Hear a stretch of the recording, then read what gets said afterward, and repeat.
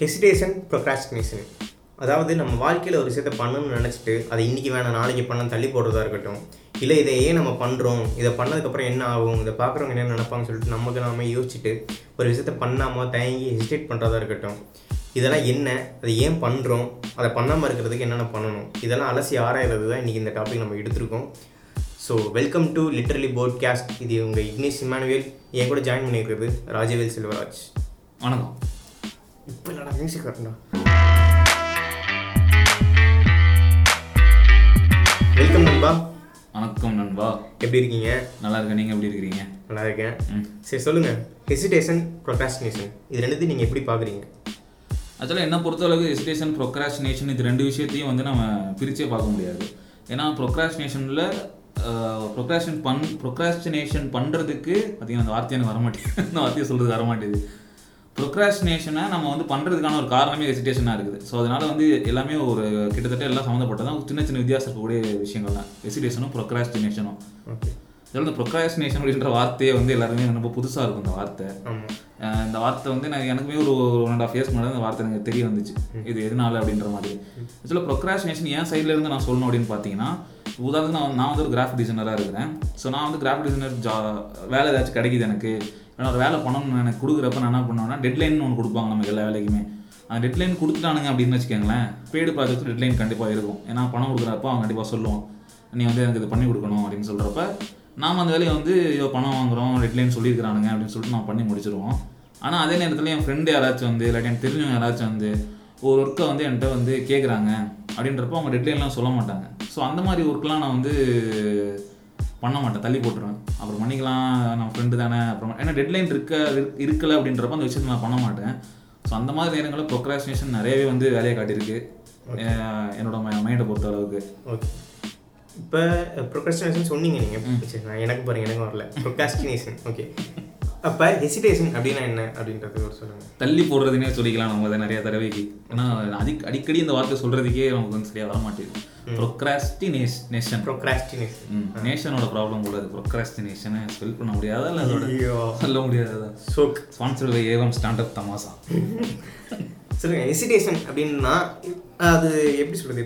இப்போ ப்ரொக்ராஸ்டினேஷன்னா ஒரு விஷயத்தை வந்து நம்ம இன்னைக்கு பண்ணாமல் நம்ம வந்து தள்ளி போடுறது அப்படின்றத சொல்கிறீங்க. இப்போ ஹெசிடேஷன் அப்படின்னா என்ன வரும்? ஹெசிடேஷன்ற விஷயம் ஆக்சுவலாக ஹெசிடேஷனை பிரேக் பண்ணவங்களுக்கு கூட இந்த ப்ரொக்ராஸ்டினேஷன் அப்படின்ற ஒரு விஷயம் இருக்கும். ஹெசிடேஷனை பொறுத்த வரைக்கும் நம்ம தான் தயங்குறது, தயக்கம் தான் வந்து ஹெசிடேஷன். ஆக்சுவலாக என்ன அப்படின்னா, இது வந்து பண்ணலாமா வேணாமா அப்படின்றத தயங்குறது வந்து வேறு விஷயம். ஆனால் இங்கே வந்து என்ன பிரச்சனை அப்படின்னா, இதை வந்து பண்ணால் வந்து என்ன ஆகும், இது வந்து நம்ம பண்ணால் நல்லா இருக்காதோ, இது பண்ணால் நல்லா இருக்குமோ, இல்லை பார்க்குறவங்க ஏதாவது சொல்லிடுவாங்களோ அப்படி சொல்லிட்டா என்ன ஆகும் அப்படின்ற ஒரு விஷயத்தில் யோசிக்கிறோம் பார்த்தீங்களா.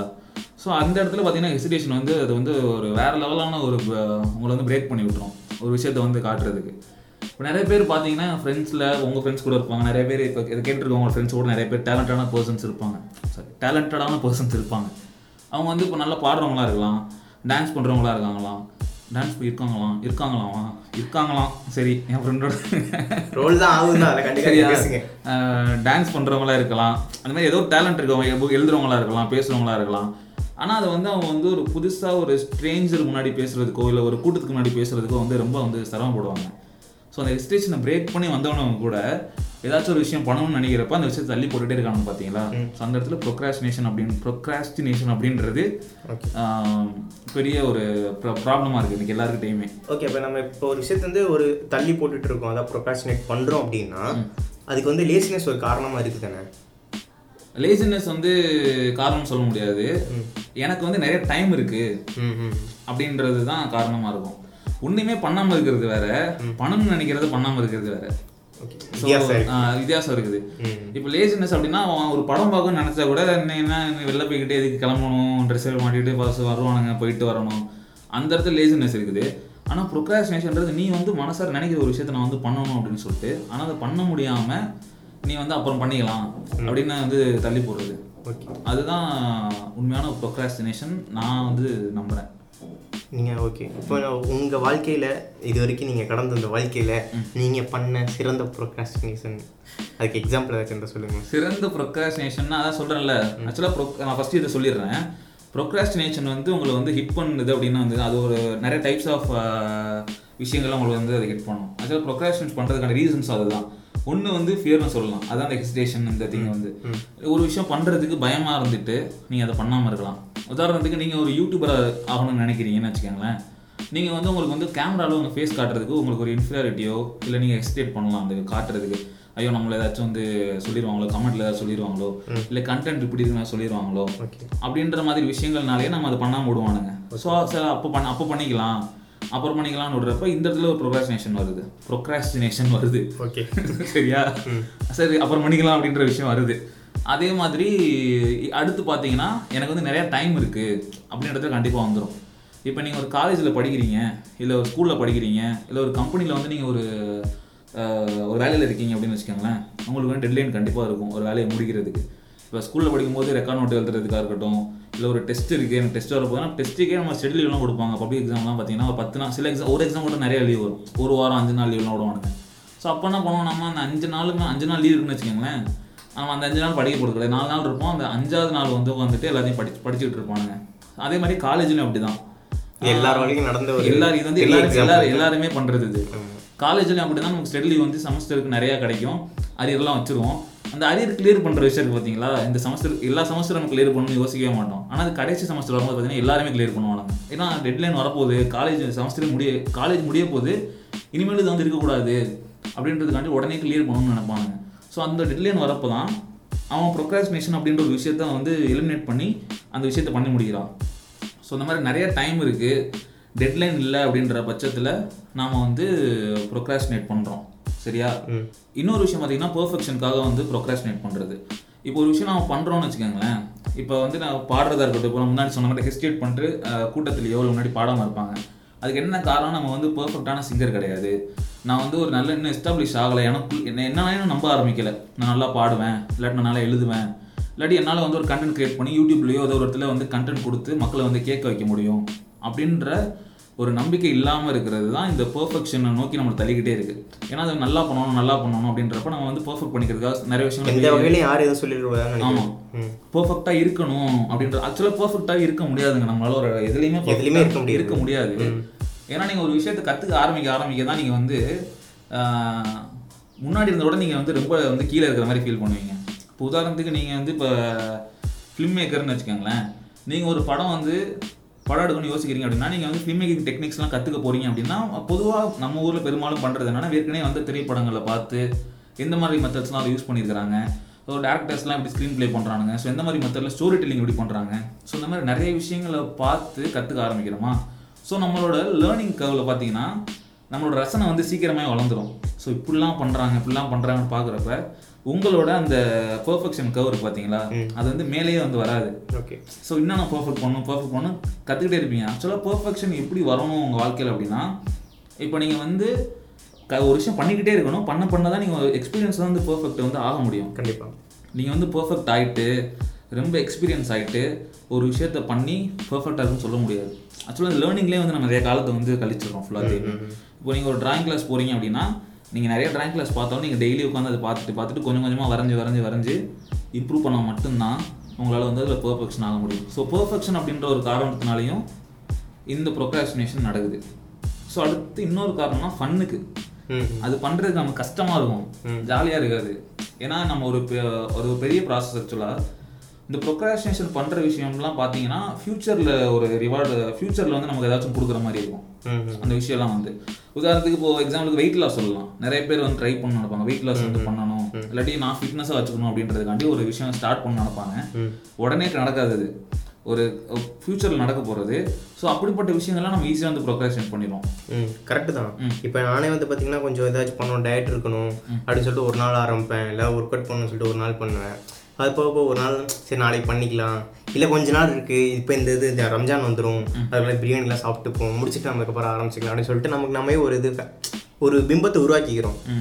அதுக்கு ஏற்ற மாதிரியே நம்ம வாழ ஆரம்பிச்சிடுறோம். அதனால் செய்ய வேண்டிய செயல்களை வந்து நம்ம தள்ளி போட்டுட்டே போகிறோம். அப்படிதான் எனக்கு தோணுது. சில ஹேபிட்டே வந்து கிரியேட் பண்ணுறதுக்கு இந்த ப்ரொக்ராஸ்டினேஷன் வந்து ஒரு பெரிய தடையாக இருக்கும். உதாரணத்துக்கு சீக்கிரமாக தூங்கிட்டு நான் சீக்கிரமாக எந்திரிக்கிறேன், அதே மாதிரி நான் வந்து இனிமேல் வந்து நான் வந்து இந்த மாதிரி ஒரு விஷயம் பண்ண போகிறேன் டெய்லி.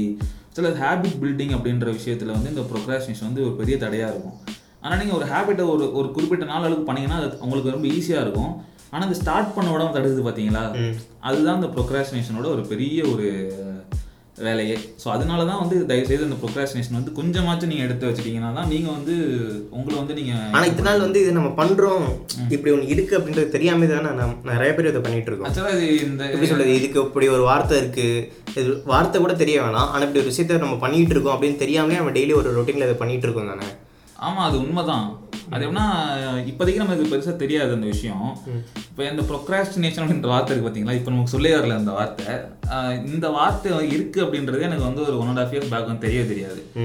நான் அது மாதிரி பண்ணிக்கிட்டே இருக்கிறேன்.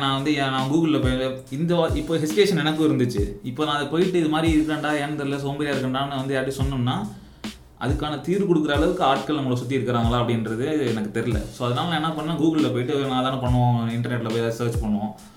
சர்ச் பண்ணுறப்ப நான் அது மாதிரி நான் வந்து ஒரு வேலையை வந்து செய்ய மாட்டேன், நான் வந்து ரொம்ப சோம்பேறியாக இருக்கிறேன், பண்ணணும்னு நான் வந்து பிளான் பண்ணுறேன் ஆனால் அதை வந்து பண்ண மாட்டேன் அப்படின்ற மாதிரி நான் கூகுளில் போயிட்டு சர்ச் பண்ணப்போ நிறைய வெப்சைட்ஸ் லிங்க்ஸ்லாம் வந்துச்சு. அதில் பார்த்தீங்கன்னா நான் என் கண்ணில் அதிகமாக பட்ட வார்த்தை வந்து இந்த ப்ரொக்ராஸ்டினேஷன் அப்படின்ற வார்த்தை.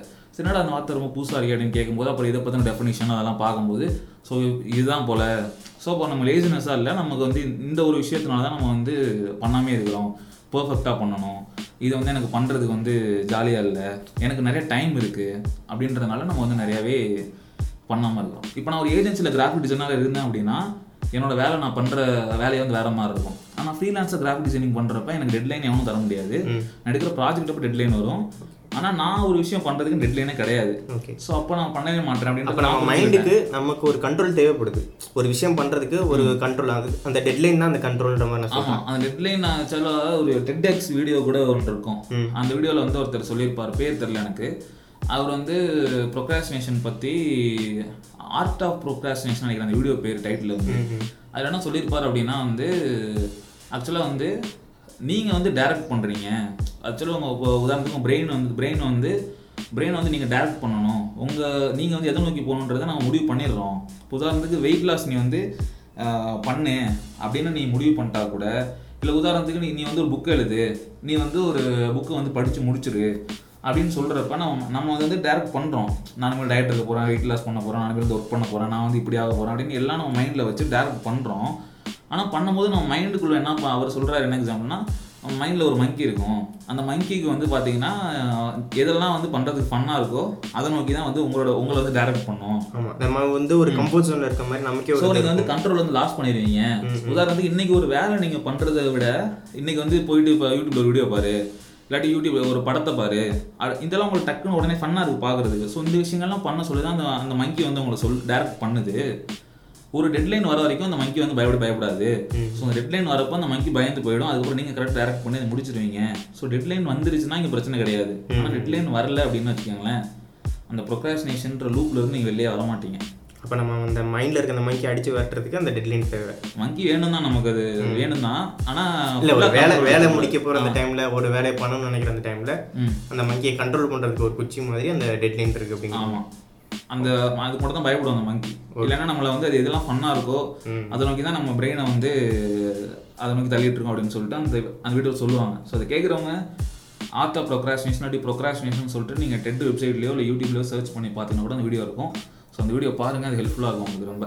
ஓகே, எனக்கு இன்னொன்று என்னென்னா, இப்போ வந்து எனக்கு பார்த்தீங்கன்னா பர்சனலாக எனக்கு வந்து ரைட்டிங் இன்ட்ரெஸ்ட் இருக்குது. ஓகே, ஒரு ஸ்டோரி எனக்கு மைண்டில் இருக்குன்னு வச்சுக்கோங்களேன், எனக்கு இருக்குது மைண்டில். ஆனால் இப்போ வந்து நான் எழுதணும் அப்படின்னு நினைக்கும் போது ஒரு லைன் எழுதுவேன். ஆனால் அது படிக்கும் போது அது ஸ்டோரி மாதிரி வருமா? இப்போ நம்ம எழுதும் போதே வந்து நம்மளே ஜட்ஜ் பண்ணிக்கிறோம்ல, இது படித்தா இது வந்து ஸ்டோரி மாதிரி அவங்களுக்கு கன்வே ஆகுமா, நம்ம நினைக்கிறது கரெக்டாக புரியுமா, சரி நம்ம கரெக்டாக தான் எழுதுவோமா அப்படின்னு சொல்லிட்டு நானே நிறைய யோசிக்க ஆரம்பிச்சிடுவேன். நான் வந்து எப்படி எழுதுன்றதை யோசிக்கிறத தாண்டி அதை படிக்கிறவங்க வந்து அதை படித்தா அது அப்படி இருக்குமா, கரெக்டாக இருக்குன்னு சொல்லிட்டு நானே வந்து ஜட்ஜ் பண்ணிக்கிறேன். எழுதும் போதே நான் ஜட்ஜ் பண்ணிப்பேன். ஸோ அது மாதிரி பண்ணி என்ன ஆகும்னா, சரி ஓகே இது வேண்டாம் அப்புறமா பண்ணிக்கலாம் சொல்லிட்டு ஒரு எஸ்டேஷன் தானே அது. இது வந்து ப்ரொக்ராஸ்டினேஷனில் வராது தானே. ஏன்னா நம்ம டைம் இருக்குது பண்ணிக்கலாம் அப்படின்னு சொல்லி இது வந்து ஹெசிடேஷன் சொல்ல முடியாது, இதுலேயே ப்ரொக்ராஸ்டினேஷன் இருக்குது. ஆக்சுவலாக பெர்ஃபெக்ஷன் எதிர்பார்க்குறனால தான் நீங்கள் வந்து இது அப்புறம் பண்ணலாம்னு ஒதுக்குறீங்க. சரியா? இப்போ என்ன பண்ணுறோம் அப்படின்னு நான் ஏற்கனவே சொல்லியிருக்கேன் உங்களுக்கு நினைக்கிறேன். ஆக்சுவலாக ரைட்டிங்கில் இன்ட்ரெஸ்ட் எல்லாருக்குமே இருக்குது, எல்லாருமே பண்ணுறோம். நம்ம என்ன பண்ணுறோம் அப்படின்னா ஃபஸ்ட்டு பேப்பரில் நம்ம எழுதுறதே கிடையாது மோஸ்ட்லி. ஆக்சுவலாக பேப்பர் எழுதுறதுன்னா இன்றைக்கி டிஜிட்டல் எழுதுறீங்க அப்படின்னு நான் சொல்லலை. பேப்பர் எழுதுறது கிடையாதுன்னு சொல்கிறேன்னா எதில் வேணால் எழுதலாம். ஃபஸ்ட்டு நம்ம தாட்ஸை வந்து நம்ம வந்து வெளில அப்படியே கொண்டு வரதே கிடையாதுன்னு சொல்கிறேன். உங்களுக்கு என்ன மைண்டில் தோணுதோ அந்த விஷயத்தை நீங்கள் ஃபஸ்ட்டு வந்து எழுதுங்க. எழுதிட்டு அதுக்கப்புறமா நீங்கள் எடிட் பண்ணணும் அந்த விஷயத்த. ஆனால் நம்ம எல்லாருக்கூடிய ஒரு பழக்கம் என்ன அப்படின்னா, நம்ம அதை வந்து மைண்ட்லேயே வச்சு எடிட் பண்ணிக்கிறோம். நம்ம வந்து அந்த விஷயத்தை பேசுகிற ஒருத்தவங்கள்ட்ட சொல்கிறதுக்கு முன்னாடியோ, இல்லை பப்ளிக்கில் வந்து ஒருத்தவங்கள்ட்ட கொண்டு அந்த விஷயத்தை சேர்க்கறதுக்கு முன்னாடியோ, இல்லாட்டி பேப்பர் எழுதுறதுக்கு முன்னாடியோ அந்த விஷயத்தை மைண்டில் எடிட் பண்ணிக்கிறோம். இப்படி சொன்னால் தப்பாயிரும், இல்லை இப்படி வந்து நல்லா இருக்கும். அது ஃபஸ்ட்டு எழுதுனா தாங்க உங்களுக்கு தெரியும். ஃபஸ்ட்டு எழுதிட்டு அதான ப்ராசஸ். ஆக்சுவலாக இப்போ ஒரு படம் எடுக்கிறீங்க அப்படின்னா நீங்கள் கேமராவில் ஷூட் பண்ண எடிட்டிங்கில் தான் ப்ராசஸில் தேவையில்லாத தூக்க முடியும். ஆனால் நம்ம என்ன இப்போ ரைட்டிங்கில் அந்த ப்ராசஸ் அந்த ரைட்டிங்கில் அந்த ப்ராசஸ் அப்படி தான் பண்ணுவாங்க. நீங்கள் இந்த ஸ்கூல்லலாம் கூட பண்ணியிருப்பாங்க, ப்ரீசியஸ் ரைட்டிங், இன்ஸ் டெவலப்பிங்கு, அந்த மாதிரிலாம் ரஃப் டிராஃப்ட் எழுதுவானுங்க. அப்புறம் அடிச்சுட்டு தேவையானதை மட்டும் அதை வந்து பிரித்து எடுப்பானுங்க. ஸோ ஆக்சுவலாக ப்ராசஸ் தான் அது. எக்ஸாம்பிள் சொல்கிறேன், ஆக்சுவலாக அது என்னன்றதே மறந்து போச்சு எனக்கு. இந்த ப்ரீசியஸ் ரைட்டிங், இன்ஸ் டெவலப்பிங்லாம் சொல்கிறேன் எக்ஸாம்பிளுக்கு. அது மாதிரி நீங்கள் ஃபஸ்ட்டு மைண்டில் இருக்க தாட்ஸை ஃபஸ்ட்டு பேப்பரில் போட்டுடுங்க. போட்டதுக்கு எடிட் பண்ணிங்க அப்படின்னா உங்களுக்கு அந்த பிரச்சனை இருக்காது. ஆக்சுவலாக ஹெசிடேஷன் அப்படின்றத விட இங்கே இந்த பெர்ஃபெக்ஷன் அப்படின்ற காரணத்துக்காக ப்ரொக்ராஸ்டினேஷன் பண்ணி தான் நீங்கள் வந்து எழுதாமல் இருக்கீங்க அப்படின்றது தான் உண்மை. ஓகே, இது ஓவர் கம் பண்ணலாம் அப்படிங்கும்போது உங்களுக்கு என்ன தோணுது? ஏன்னா என்னை பொறுத்த வரைக்கும் அதான் தோணுது. ஏன்னா இப்போ நம்மளே வந்து சில விஷயங்கள் வந்து ஜட்ஜ் பண்ணிக்கிறோம். நம்ம மைண்ட்குள்ளேயே நம்ம வந்து நம்மளே ஒரு ஜட்ஜாக மாறிக்கிறோம். அது நம்மளோட படைப்பு, அது நம்ம பண்ணுற விஷயம், அது எதுவாக வேணா இருக்கலாம். அது நம்ம பண்ணுற விஷயம், அதுக்கான ஜட்ஜ் இது இப்படி வரணும்னு சொல்லிட்டு நினைக்கிறது நம்ம ஜட்ஜாக இருக்கலாம். ஆனால் அது அடுத்தவங்க வியூவில் வந்து அவங்க எப்படி எடுத்துப்பாங்க அப்படின்னு சொல்லிட்டு நம்ம யோசிச்சுட்டு அதை மிஸ் பண்ணுறோம்ல. ஸோ அதனாலே நிறையா தள்ளி போகிற மாதிரி எனக்கு தோன்றுறது. அது வந்து இந்த 2 வார்த்தைகளுக்குள்ளே செட் ஆகலனாலும் அதுக்கான ஒரு முயற்சி இருந்துச்சுன்னா, அதை நம்ம ஓவர் கம் பண்ணுற அளவுக்கு ஒரு விஷயம் இருந்துச்சுன்னா நம்மளால் பண்ணிட முடியும். ஆக்சுவலாக ஓவர் கம் பண்ணுறது அப்படின்றத விட அப்படி எப்படி தான் நீங்கள் ரேட் பண்ணிப்பீங்க உங்களோட ஒர்க்கை வந்து? அதான் நான் என்ன சொல்கிறேன்னா, இப்போ நான் வந்து ஒரு விஷயத்தை பண்ண போகிறேன், அது எப்படி இருக்கணும் அப்படின்னு சொல்லிட்டு எனக்கு ஒரு சாட்டிஸ்ஃபேக்ஷன் இருக்கும். ஓகே, இப்படி இருந்தால் இது ஓகே. இப்போ நான் ஒரு படமே பண்ணாலும் இந்த மாதிரி நான் நினச்சிட்டேன், அது மாதிரி ஒரு படம் எடுத்துட்டேன், ஓகேவா? ஆனால் அது வந்து ஆடியன்ஸ்க்கு வந்து இப்படி இருக்கும், அதை பார்க்கும்போது அவங்களுக்கு இதெல்லாம் இந்த இடத்துல ஃபீல் ஆகும், அதுக்காக நான் சில விஷயங்கள் பண்ணணும்னா என் சாட்டிஸ்ஃபேக்ஷன் தாண்டி ஒன்று பண்ணுற மாதிரி போகும்ல. ஸோ அந்த மாதிரி ஒரு விஷயங்கள் இருக்கும். ஸோ அந்த மாதிரி ஒரு இடத்துல ஸ்டக் ஆகிட்டு சில விஷயங்கள் வந்து பண்ண வேணாம், இப்போதைக்கு வேணாம் அப்படின்னு சொல்லிட்டு விட்றதா இருக்கட்டும், எல்லோரும் நடக்குதோ அப்படின்னு சொல்லிட்டு ஒரு விஷயம் இருக்குல்ல.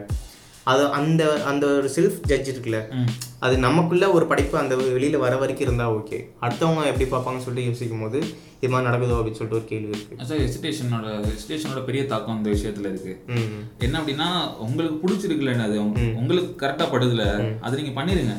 அதுக்கப்புறம் அதில் தப்பு இருக்குது சரி இருக்குன்னு சொன்னாங்க அப்படின்னா, அது உண்மையிலேயே உங்களுக்கும் தப்பாக பட்டுச்சு அப்படின்னா அதை வந்து திருத்துங்க. அதுக்கு ஒரு ஸ்பேஸ் கொடுங்க ஃபஸ்ட்டு.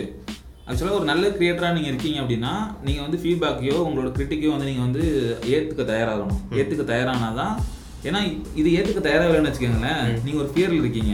நீங்கள் ஃபியரில் இருக்கீங்கன்னா அது ஒரு வகையான ப்ரொக்ராஸ்டினேஷன் தான், ஒரு விஷயம் பண்ணாமல் இருக்கிறதுக்கு.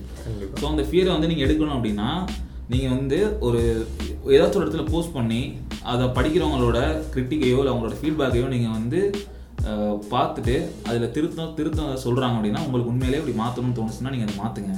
இல்லை அவங்க சொல்கிறாங்க அப்படி இல்லை கேட்டுட்டு நீங்கள் விடுறது, இல்லை எனக்கு இது வந்து என் மனசு சரியாக படுது அப்படின்னு நினச்சிங்கன்னா நீங்கள் விட்டுடலாம். ஆனால் நீங்கள் அதை வந்து பண்ணி அதை வந்து போஸ்ட் பண்ணி இல்லை ஒருத்தவங்கள்ட்ட காட்டி அதை கிரிட்டிக்கோ ஃபீட்பேக்கோ வாங்குறது ரொம்ப ரொம்ப முக்கியம். ஏன்னா நீங்கள் அதை பண்ணால் தான் நீங்கள் வந்து உங்களோட ஒர்க்கில் நீங்கள் வந்து பர்ஃபெக்ட் ஆகிட்டீங்க அப்படின்ற ஒரு உணர்வு உங்களுக்கு வரும். ஸோ அந்த உணர்வு வரும்போது தான் நீங்கள் இந்த பெர்ஃபெக்ஷன் ப்ரொக்ராஸ்டினேஷனை வந்து நீங்கள் வந்து எலிமினேட் பண்ண முடியும். இப்போ நான் உங்கள்ட்ட கேட்ட கேள்வி எல்லாமே என் ஃப்ரெண்ட்ஸ் வந்து என்கிட்ட கேட்டுட்டு இருந்தது தான். அவங்களுக்குலாம் இருக்குது என்னன்னா, இருந்துட்டு போட்டுமே நான் வந்து பர்ஃபெக்டாக பண்ணுறேன், பர்ஃபெக்டாக நான் பண்ணும்போது அந்த அவுட் கொடுத்துக்கிறேன், அது ஏன் அது வரைக்கும் நான் இருக்கணும், ஏன் முன்னாடியே அதுக்கு வந்து பண்ணணும், எனக்கே அது வந்து பர்ஃபெக்டாக இல்லைன்னு தோணுமா, அது ஏன் பண்ணணும்னு சொல்லிட்டு கேட்குறாங்க. அந்த பர்ஃபெக்ஷன் நோக்கி தான் எல்லாருமே போகிறாங்க. ஸோ அதை எப்படி பார்க்குறீங்க? ஆக்சுவலாக அது வந்து ஒரு நல்ல விஷயம் தான், பர்ஃபெக்ஷனாக ஒரு விஷயம் பண்ணணும் அப்படின்றது. ஏன்னா அப்படி நினைக்கும் போது தான் நம்மளால் முடிஞ்ச அளவு விட ஒரு பர்ஃபெக்டான வார்த்தையும் சொல்லக்கூடாது, நம்மளால் முடிஞ்ச அளவுக்கு ஒரு நல்ல ஒரு கொடுக்க பார்ப்போம். நம்ம அது பர்ஃபெக்ட் நம்ம சொல்லிட முடியாது. அதில் என்ன பிரச்சனை இருக்குன்னா, ஆக்சுவலாக எந்த இண்டஸ்ட்ரியில் போனாலும் குவாலிட்டி பார்க்க மாட்டாங்க, வால்யூம் தான் பார்ப்பாங்க. உதாரணத்துக்கு இப்போ நீ பெரிய ஃபோட்டோகிராஃபராகவே இருக்கிற, இப்போ நான் என்ன வச்சு எக்ஸாம்பிள் சொல்கிறேனே, இப்போ நான் கிராஃபிக் டிசைனராக இருக்கிறேன், இப்போ நான் ஒரு போர்ட்ஃபோலியோ போயிட்டு ஒரு கம்பெனியில் வந்து சப்மிட் பண்ணுறேன்னு வச்சுக்கோங்களேன், அவன் வந்து என் போர்ட்ஃபோலியோவில் இருக்கிற குவாலிட்டியான ஒர்க்ஸ் நான் 3 மட்டும் பண்ணி சப்மிட் பண்ணணும்னு வச்சுக்கோங்களேன், அந்த இடத்துல என்ன செலக்ட் பண்ணுறது நான் இப்போ ரொம்ப கம்மி தான். ஆனால் குவாலிட்டியான ஒர்க்கே இல்லாட்டி கூட என் போர்ட்ஃபோலியோவில் ஒரு 100, 50 அந்த மாதிரி அளவில் அதிக குவான்டிட்டி இருக்குது பார்த்தீங்களா, இதுதான் பார்ப்பாங்க எல்லா இடத்துலையுமே. ஸோ நீங்கள் ஒரு ரைட்டராக இருக்கீங்கன்னா, நீங்கள் பிளாகில் போஸ்ட் போடுறீங்க, இல்லை யூடியூபராக இருக்கீங்க அப்படின்னா, நீங்கள் வந்து இப்போ வீடியோ குவாலிட்டியாக போடுறீங்க அப்படின்றத விட நீங்கள் ரெகுலராக வீடியோ போடுறீங்களா, நீங்கள் எவ்வளோ வீடியோ போடுறீங்க, அதிகப்படியான கண்டென்ட் வந்து ப்ரொடியூஸ் ஆகுதா அப்படின்ற பட்சத்தில் தான் நீங்கள் வந்து அந்த அல்காரிதத்தில் வந்து நீங்கள் மக்கள்கிட்ட போய் உங்கள் கண்டென்ட் வந்து ரீச் ஆகும். ஸோ இங்கே வந்து குவாலிட்டியை விட குவான்டிட்டி தான் ரொம்ப அதிகமாக தேவைப்படுது என்னை பொறுத்த அளவுக்கு. குவாலிட்டியாக தரணும் தான், ஆனால் நீங்கள் அந்த குவான்டிட்டி நீங்கள் அதிகமாக பண்ணும்போது நீங்கள் அதில் மாஸ்டர் ஆயிடுவீங்கன்னு நான் சொல்கிறேன். அந்த எக்ஸ்பீரியன்ஸ் ப்ராக்டிஸ்லேயே வந்து நீங்கள் லேர்ன் பண்ணிப்பீங்க அப்படின்னு நம்ம நினைக்க பர்ஃபெக்ஷன் போக வந்துடும். ஸோ அதனால நம்ம வந்து பர்ஃபெக்டாக பண்ணணும் அப்படின்றத விட நம்ம வந்து நிறையா கண்டென்ட் பண்ணிங்க அப்படின்னாலே வந்து நீங்கள் பர்ஃபெக்ஷன் ஆகிடுவீங்க. ஒரு ஃபோட்டோகிராஃபியில் ஃபோட்டோகிராஃபராக ஆகணும் அப்படின்னு நினைக்கிறீங்கன்னா நிறையா ஃபோட்டோஸ் எடுத்திங்கன்னா நீங்கள் டைம் பை டைம் வந்து நிறைய லேர்ன் பண்ணிப்பீங்க. லேர்ன் பண்ணி நீங்கள் அதை வந்து பண்ண ஆரம்பிச்சிட்டிங்க அப்படின்னாலே நீங்கள் வந்து பர்ஃபெக்ஷன் ஆகிடும். ஸோ எக்ஸ்பீரியன்ஸ்னால் நீங்கள் ஒரு விஷயத்தை நல்லா லேர்ன் பண்ணிக்க முடியும். ஸோ அதுதான் நீங்கள் வந்து எந்த கம்பெனியில் ஒர்க் பண்ணீங்க அப்படின்றதெல்லாம் பார்க்க மாட்டாங்க. நீங்கள் ஒரு கம்பெனி இன்னொரு கம்பெனிக்கு போகிறப்ப அது மாதிரி எந்த மாதிரி வேலைலாம் பார்த்தீங்கன்னு பார்க்க மாட்டானுங்க. ஸோ எக்ஸ்பீரியன்ஸ் அப்படின்றப்போ 2 இயர்ஸா 3 இயர்ஸா அப்படின்றப்ப 1 இயரை விட 3 இயர்ஸ் அதிகமாக தெரியும். ஸோ அந்த வால்யூம் தான் குவான்டிட்டி அப்படின்றதான் எங்கேயுமே வந்து பேசும் உங்கள் குவாலிட்டியை விட. ஏன்னா பெரும்பான்மையான ஒரு மனப்பான்மை வந்து சரியான வார்த்தையாக தெரியல. அதை எல்லாருக்கும் கூடிய மைண்ட் செட் என்ன அப்படின்னு பார்த்தீங்கன்னா, அதிகமான பேருக்கு மைண்ட் செட் என்னன்னு பார்த்தீங்கன்னா, ரொம்ப நாளாக ஒரு விஷயம் பண்ணிட்டு இருக்காங்க, ரொம்ப அதிகமாக பண்ணிக்கிட்டு இருக்காங்க அப்படின்றப்ப ஒரு நம்பிக்கை இருக்கும் அவங்க மேலே, அவங்க நல்லா பண்ணுவாங்க அப்படின்ற மாதிரி. ஆனால் புதுசாக ஆரம்பிச்சிருக்கிறான், நல்லா தான் பண்ணுறான் அப்படின்னா கூட ஒரு நம்பிக்கை வராது. ஏன்னா ரொம்ப நாளாக இருக்குது அந்த விஷயம், ரொம்ப நாளாக பண்ணிக்கிட்டு இருக்கிறாங்க, ரொம்ப வருஷம் ஒர்க் பண்ணியிருக்கிறாரு. ஸோ அப்படின்ற பாரம்பரியம் அந்த மாதிரி சொல்கிறாங்க. 100 வருஷமாக பண்ணுறாங்கன்னா அப்போ நல்லா பர்ஃபெக்டாக பண்ணாங்கன்னா 100 வருஷமாக ஸ்டாண்ட் பண்ணியிருக்க முடியும் மார்க்கெட்டில் அப்படின்ற ஒரு பேச்சு இருக்கும். 100 வருஷமாக எப்படி பண்ணணும் அப்படின்னு சொல்லி யோசிப்பாங்க. ஸோ அதனால எக்ஸ்பீரியன்ஸ்டு பர்சன்ஸ் எக்ஸ்பீரியன்ஸோட அதிகமான ப்ராஜெக்ட்ஸ் பண்ண விஷயத்துக்கு தான் வந்து அதிக மதிப்பு இங்கே. ஸோ அதனால் நீங்கள் வந்து ஒரு எந்த கிரியேட்டராக இருந்தாலும் சரி, இல்லை நீங்கள் ஒரு எந்த ஒரு விஷயம் பண்ணிட்டு இருந்தாலும் சரி, அந்த விஷயத்தை வந்து அதிகமாக ப்ரொடியூஸ் பண்ணுங்கள். அது வந்து கண்டென்ட் குவாலிட்டியாக தான் இருக்கணும். குவாலிட்டியாக வர வரைக்கும் நான் வந்து தள்ளி போட்டுக்கிட்டே இருக்கேன் குவாலிட்டியாக வர வரைக்கும் நான் தள்ளி போட்டுக்கிட்டே இருக்கேன் அப்படின்னு இல்லாமல் நீங்கள் நிறையா பண்ணுங்கள், அதை நிறையா வால்யூம் பண்ணுங்கள். ஸோ அப்போ வந்து நீங்கள் டைம் வந்து நீங்களே வந்து அதில் வந்து பர்ஃபெக்ட் ஆகிடுவீங்க. ஸோ எக்ஸ்பீரியன்ஸ் வந்து நிறைய லேர்ன் பண்ணிக்க முடியும். ஸ்விம் பண்ணுறவங்களை பார்த்துட்டே இருந்தால் மட்டும் நம்ம ஸ்விம்மிங் கற்றுக்க முடியாது, தண்ணியில் குதிச்சாதான் முடியுங்கிறீங்க தானே? டெய்லி ஸ்விம் பண்ணுங்கன்னு சொல்கிறேன். Okay, practice makes a person perfect. Okay, இப்போ இதில் கான்ஃபிடென்ஸ் அப்படின்ற ஒரு விஷயம் இருக்குல்ல. இப்போ நம்ம மேலே நமக்கு இருக்க கான்ஃபிடென்ஸ், ஒரு செல்ஃப் கான்ஃபிடென்ஸ் அப்படின்னு சொல்கிறோம்ல. ஸோ அது இதில் எந்த இடத்துல ப்ளே ஆகுது? ஆக்சுவலாக செல்ஃப் கான்ஃபிடென்ஸ் பற்றி பேசணும் அப்படின்னா, அது ஆக்சுவலாக செல்ஃப் கான்ஃபிடென்ஸ் இல்லைனாலே ஹெசிடேஷன் உள்ளே வந்துடுங்க. அது உள்ளே வந்துட்டாலே நீங்கள் ப்ரோக்ராஸ்டினேட் பண்ண ஆரம்பிச்சிடுவீங்க ஒரு விஷயத்த. ஸோ செல்ஃப் கான்ஃபிடென்ஸ் ரொம்ப ஒரு முக்கியம். ஏன்னா இன்றைக்கி இருக்கிற நிறையா ஆக்சுவலாக பப்ளிக் ஸ்பீக்கிங்கிறது பெரிய ஸ்கில். இன்றைக்கி பப்ளிக் ஸ்பீக்கிங் அப்படின்றது பெரிய ஸ்கில், நிறைய பேர் பண்ண மாட்டாங்க அதை. ஆக்சுவலாக வேர்ல்டு இன்றைக்கி அதிகமாக தேவைப்படக்கூடிய ஒரு ஸ்கில் வந்து பப்ளிக் ஸ்பீக்கிங் அப்படின்ற விஷயங்கள் இருக்குது. ஏன்னா நிறைய பேர் பண்ண மாட்டாங்க. ஸோ ஏன்னா மக்களை என்கேஜ் பண்ணுற மாதிரி கண்டென்ட் கொடுக்குறது அப்படின்றது ரொம்ப கஷ்டமான ஒரு விஷயம். ஸோ அதெல்லாம் பண்ணுறதுக்கு வந்து செல்ஃப் கான்ஃபிடென்ஸ் வந்து அதிகமாக வேணும். ஸோ நீங்கள் செல்ஃப் கான்ஃபிடென்ஸை பிரேக் பண்ணீங்க அப்படின்னா உங்களால் எது வேணால் பண்ண முடியும்.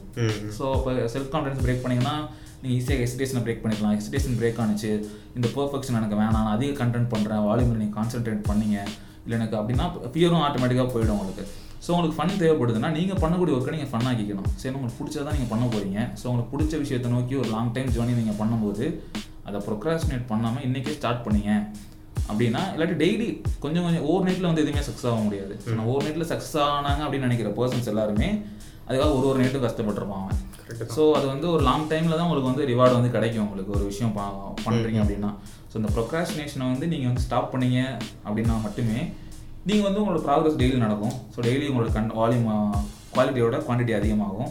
ஸோ டைம் பை டைம் நீங்கள் குவாலிட்டியும் நீங்கள் வந்து வளர்த்துப்பீங்க. ஸோ ஃபியர்லாம் இல்லாமல் போஸ்ட் பண்ணி கிரிட்டிக்கோ ஃபீட்பேக்கோ வாங்கிட்டு அதுக்கேற்றப்பல திருத்தங்கள்லாம் செய்து நீங்கள் உங்களை பர்ஃபெக்டாக ஆக்கிட்டீங்க அப்படின்னா நீங்கள் இருக்கக்கூடிய விஷயத்தில் நீங்கள் அதிகமாக ஒரு ப்ரொடக்டிவ் பர்சனாக இருப்பீங்க. இப்போ இதுக்கு இந்த ப்ரொக்ராஸ்டினேஷன் அப்படின்ற வார்த்தைக்கு பெரிய எக்ஸாம்பிளே இப்போ நான் எங்களே சொல்லிக்கலாம். ஏன்னா ப்ரொக்ராஸ்டினேஷன் இப்போ அது வாயில் வர மாட்டேங்குது, என்ன பண்ணுறது? ப்ரொக்ராஸ்டினேஷன் அந்த வார்த்தைக்கு அர்த்தம், ஒரு எக்ஸாம்பிள், அது எல்லாமே பார்த்தீங்கன்னா எங்களே நீங்கள் எடுத்துக்கலாம். ஏன்னா ஒரு பாட்காஸ்ட் பண்ணலாம், நம்மளோட கருத்தெல்லாம் பதிவு பண்ணலாம் அப்படின்னு சொல்லிட்டு ஒரு 4 மாதமாக நாங்கள் யோசிச்சுட்டு இருந்தோம். பட் ஆனால் எப்படி பண்ணுறது, எந்த மாதிரிலாம் நம்ம கொடுக்கலாம், நம்ம கண்டென்ட் வந்து எந்த மாதிரிலாம் ரீச் பண்ண வைக்கலாம், எப்படி எங்கேஜ் பண்ணலாம்னு சொல்லிட்டு நாங்கள் யோசிச்சுட்டே இருந்தோம். ஸோ அந்த யோசனையில் அந்த பர்ஃபெக்ஷன் சொல்கிற மாதிரி நாங்கள் பர்ஃபெக்ஷன் சொல்லிட்டு அந்த இதிலே யோசிச்சுட்டு இருந்தனால நிறைய நாள் தள்ளி போயிடுச்சு. ஆனால் இப்போ ஓகே, நமக்கு என்ன சாட்டிஸ்ஃபேக்ஷனாக வருதோ அது அப்படி அந்த மாதிரி ஒரு அவுட் கொடுப்போம் அதை கேட்டுட்டு அவங்களுக்கு என்ன ஃபீல் பண்ணுறாங்கன்றதை பார்த்துக்கலாம் அப்படின்னு சொல்லிட்டு நாங்களே ஒரு கான்ஃபிடென்ஸ் நாங்களே க்ரியேட் பண்ணிட்டு தான் இப்போ இந்த பாட்காஸ்ட் பண்ணியிருக்கோம். ஸோ அதுதான், இதை கேட்கும் போது உங்களுக்கே தெரியாமல் நீங்கள் வாழ்க்கையில் சில விஷயங்கள் பண்ணியிருந்துருக்கலாம், பண்ணாமல் விட்டுருந்துருக்கலாம். அதுக்கு வந்து இதுதான் ப்ரொக்ராஸ்டினேஷன் தான் அது வார்த்தை அப்படின்றது உங்களுக்கு இதனால் தெரியாமல் இருந்திருக்கலாம். அது எங்கள் மூலியமாக இப்போ தெரிய வந்திருக்கலாம். சில பேர் லவ்வர் சொல்கிறதுக்கெல்லாம் ப்ரொக்ராஸ்டினேட் பண்ணியிருப்பானுங்க. அது வேற அது வந்து சொல்ல முடியாத ஒரு தாக்கமாக இருக்கு எங்களுக்கு. இல்லை அது எப்படின்னு வச்சுக்கோங்களேன், சேஃபாக பண்ணுவானுங்க சில பேர். எப்படின்னா ஸ்கூல் படிக்கும் போது சொல்ல மாட்டானுங்க. ஸ்கூல் படிக்கும் போது சும்மானு வச்சுக்கோங்க. இந்த காலேஜ் படிக்கும் போதெல்லாம் வந்து பார்த்தீங்கன்னா கடைசி நாளில் டெட்லைன் வந்துருச்சு. வந்துருச்சு. காலேஜ் படிக்க சொல்ல மாட்டான், ஐயோ என்னோட காலேஜ் முடிய போகுது, இந்த டெட்லைன் இன்னைக்கு சொன்னாதான் உண்டு அப்படின்னு அன்னைக்கு சொல்லிடுவானுங்க. டெட்லைன் வருதுலாம் சொல்ல மாட்டான். ஏன்னா அன்னைக்கு சொல்லிட்டானா அடுத்த நாள் அவன் காலேஜ் வர தேவையில்லை, மூஞ்சில முழிக்க மாட்டான், இது பிரச்சனை இல்லை பாருங்க. அதுக்கு சேஃப் சைடாக கூட சொல்லிப்பானுங்க அந்த கடைசி நாளெல்லாம். ஸோ அதனால எந்த விஷயத்தையும் தள்ளி போட்டுறாதீங்க, அதை வந்து உடனே பண்ணிடுங்க. அண்ட் நீங்கள் உங்களை ஃபுல்லாக நம்புங்க. நீங்கள் என்ன பண்ண போறீங்களோ அந்த விஷயத்தை நம்புங்க. நல்லதா எல்லாத்தையும் பண்ணுங்க. நல்லா பேசுங்க, நல்லா பேசுங்க, நல்லதை பண்ணுங்க. முடிச்சுக்கலாம். நான் அதுக்கு முன்னாடி ஒரு விஷயம் சொல்லணும்னு ஆசைப்படுறேன், சொல்லணும்னு நினைக்கிறேன். என்ன ஆசைப்படுறது சொல்லணும்னு நினைக்கிறேன். என்ன அப்படின்னா, அந்த ப்ரொக்ராஸ்டினேஷன் இருக்குது பார்த்தீங்களா, அது வந்து ரொம்ப டேஞ்சரான கை. அதை வந்து உங்கள் வாழ்க்கையில் இருந்து எப்படியாச்சும் வந்து நீங்கள் ஒரு ப்ரொடக்டிவான பர்சனாக இருக்கீங்க அப்படின்னா உங்களுக்கு ரொம்ப அது தேவை. நீங்கள் ஒரு ஸ்கூல் ஸ்டூடெண்ட்டாக இருக்கிறீங்க, ஒரு காலேஜ் ஸ்டூடெண்ட்டாக இருக்கிறீங்க, இல்லை ஒரு கம்பெனியில் வேலை பார்த்துட்ருக்கீங்க அப்படின்னா உங்களுக்கு வந்து பெருசாக வந்து பாதிக்கிறதுக்கு வாய்ப்பு கிடையாது. ஏன்னா எல்லா இடத்துலையுமே உங்களுக்கு ஒரு டெட்லைன் கொடுத்துருவாங்க. உங்கள் ஆஃபீஸ்னால் டார்கெட் இருக்கும், டெட்லைன் இருக்கும், காலேஜஸில் இந்த எக்ஸாம் டைம்ஸ் இருக்கும். ஸோ அந்த மாதிரி ஸ்கூல்ஸ்லேயும் வந்து இந்த டெஸ்ட்டு, இந்த சப்மிட் பண்ணுற வேலைகள், ஸோ இதெல்லாம் டெட்லைன் கொடுத்துருவாங்க. ஸோ நீங்கள் வந்து அந்த விஷயத்தை பண்ணி முடிச்சிருவீங்க. ஆனால் இந்த காலேஜ் முடிச்சுட்டு இந்த வேலை தேடுறதுக்கு நடுவில், வேலை கிடைக்கிறதுக்கு நடுவில் ஒரு டைம் இருக்கும் பார்த்தீங்களா, அந்த நேரத்தில் இந்த விஷயம் வந்து நிறைய உங்களை பாதிக்கும். உதாரணத்துக்கு ஃப்ரெண்டு ஒருத்தர் இருப்பான், வந்து நான் வந்து வேலைக்கு சென்னை கிளம்புறேன், அடுத்த வாரம் சென்னை போகிறேன், திங்கக்கிழமை சென்னை போகிறேன், வெள்ளிக்கிழமை சென்னை போகிறேன் அப்படின்னு சொல்லிக்கிட்டே இருப்பானுங்க, கிளம்ப மாட்டானுங்க. அதே மாதிரி பார்த்தீங்கன்னா செல்ஃபாக நீங்கள் ஒரு விஷயம் பண்ண போகிறீங்க. உதாரணத்துக்கு யூடியூபர் ஆக போகிறேன், இல்லை நான் ஒரு பாட்காஸ்ட் ஸ்டார்ட் பண்ண போகிறேன், இல்லை நான் வந்து ஃப்ரீலான்ஸாக அந்த ஆன்லைனில் வந்து நான் வந்து ஃப்ரீலான்ஸ் கிராஃபிக் டிசைனர், இல்லாட்டி ஃப்ரீலான்ஸ் வீடியோ எடிட்டர், அந்த மாதிரி ஒரு ஒர்க்கை ஸ்டார்ட் பண்ண போகிறேன், இல்லாட்டி புக் ரைட் பண்ண போகிறேன், வெயிட் லாஸ் பண்ண போகிறேன்.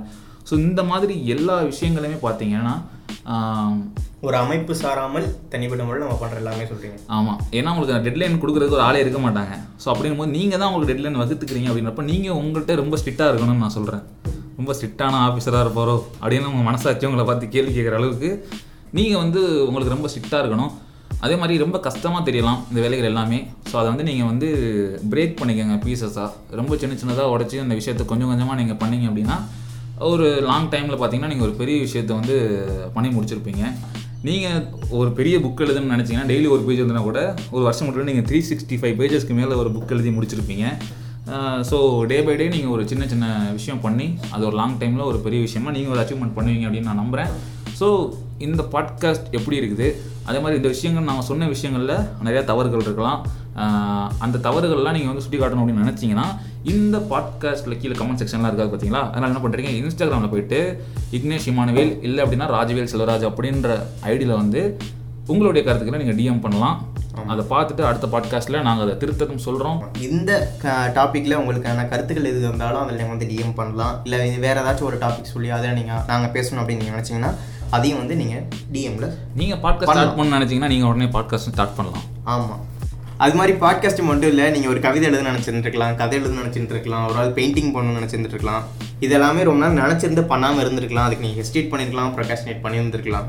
இப்போ என்னங்கிற ஒரு தெளிவு உங்களுக்கு கிடச்சிருக்குன்னு நினைக்கிறேன். உங்களை நீங்கள் நம்பி எல்லாத்தையுமே கரெக்டாக பண்ண ஆரம்பிங்க. இத்துடன் விடைபெறுவது உங்கள் இக்னேஷ் இமானுவேல் அண்ட் ராஜவேல் செல்வராஜ். இன்னொரு பாட்காஸ்ட்டில் பார்க்கலாம். பாய்.